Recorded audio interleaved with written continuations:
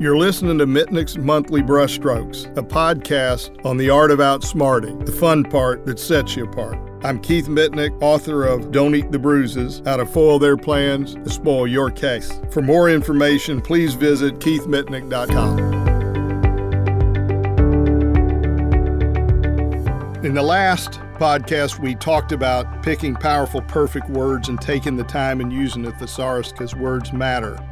It's like you say the word coast. What do you picture?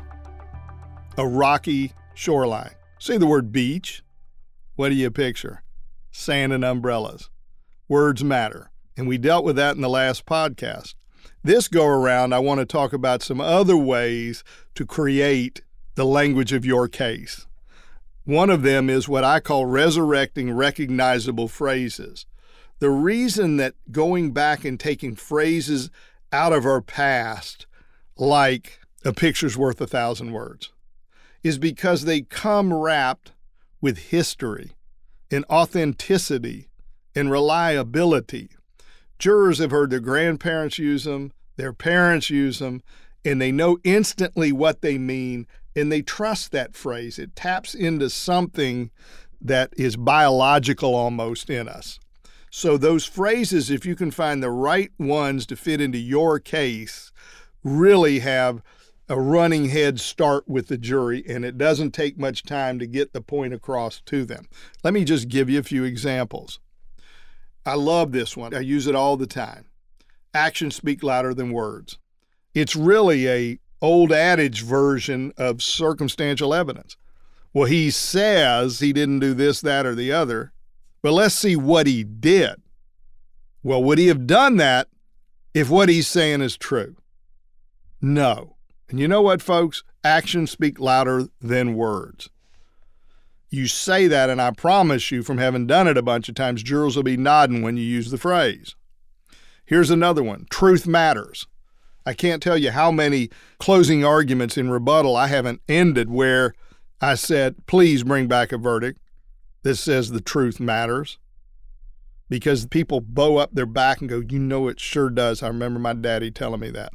So it does if you caught the other side lying. Here's another one. Cutting safety corners. Everybody's heard it. They were cutting safety corners. You don't have to say much. That's a lot better than they weren't careful, because it's got history with the jurors. Taking shortcuts. Everybody knows about taking shortcuts. Here's another one we've all heard. He didn't take the time to do his job right. How about this one? You'd rather be safe than sorry. How about this one? If they're going to talk the talk, walk the walk. If I've got a defendant who's talking about personal responsibility and their client was acting reckless, I bring out personal responsibility. Listen, they're golden rules of personal responsibility.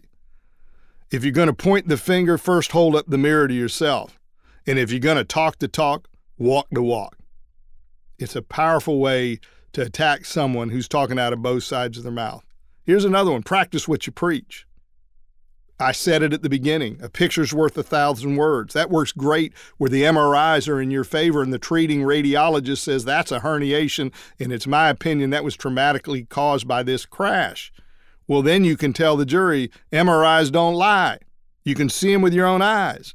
Then flow into a picture's worth 1,000 words.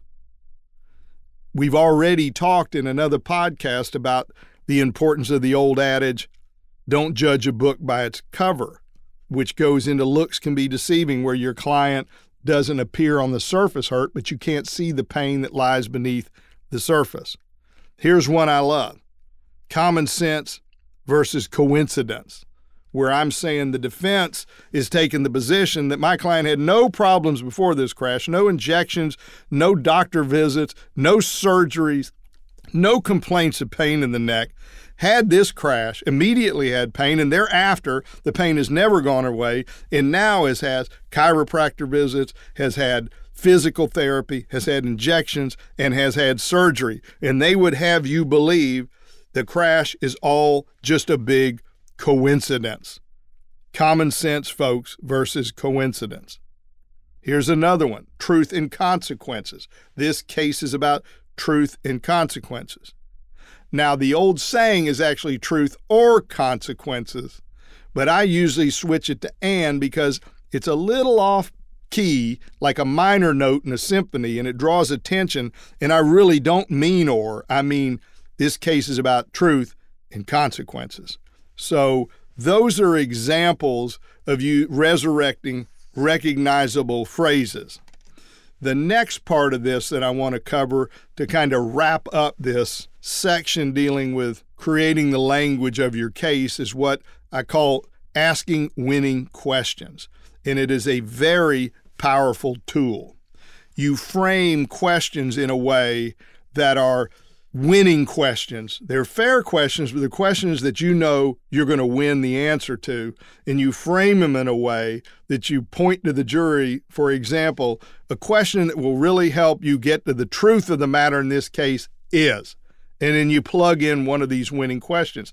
I'll give you a few examples. Fitting into this coincidence versus common sense. You can turn that into a question. A question that will really help you get to the truth of the matter is, was it all just a big coincidence? That's something you need to answer in this case, folks, and it'll go a long way to helping you fill out that verdict form. It's just, I can tell you from having used it, when they're using the coincidence and everything's just unrelated to the crash, when it makes no common sense, that phrase, you're gonna win, and it puts a laser dot on their Achilles heel, and it'll shine a light on the path to a fair verdict. Here's another question you can put in. If you've got treating doctors on your side, and they only have doctors who they've hired experts, you can say, who's a better guide to the truth? Ask yourself this question. It'll help you resolve the case. Who's a better guide to the truth? The treating doctors or the doctors handpicked and hired by one side in this lawsuit? Or you can flip it a little and say, who's a more reliable source of information? The treating doctors who got no dog in the fight, or these people they hire all the time who they picked one more time in this lawsuit and paid a bunch of money? You can ask a question of, if you're talking about the experts, you decide whether the treating doctors or those hired witnesses for the defense, which one was a reliable educator who let the chips fall where they may, or which came off like a paid persuader with an agenda. Here's another one. If the defense keeps throwing distractions at you, you can do, why are they trying to change the subject on you? Ask yourself. The point is, those questions powerfully frame the case. You can do them in med-mal cases. Did the doctor get to the bottom of this life and death question? Did the doctor put two and two together within reason? Should the doctor have kept the patient in the loop, not in the dark? Did the doctor waste time unnecessarily? Did the doctor take the time to do his job right? Did the doctor use the basic tools at his fingertips? Did the doctor unnecessarily cut safety corners? Should a doctor have to finish the job if he starts it? Should a doctor have to follow the basic principle, rather be safe than sorry, within reason?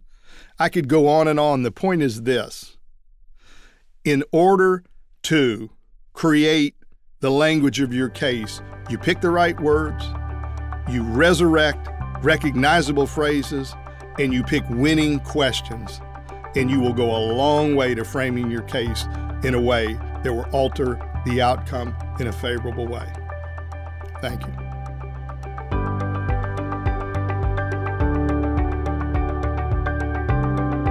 For more information, please visit keithmitnick.com.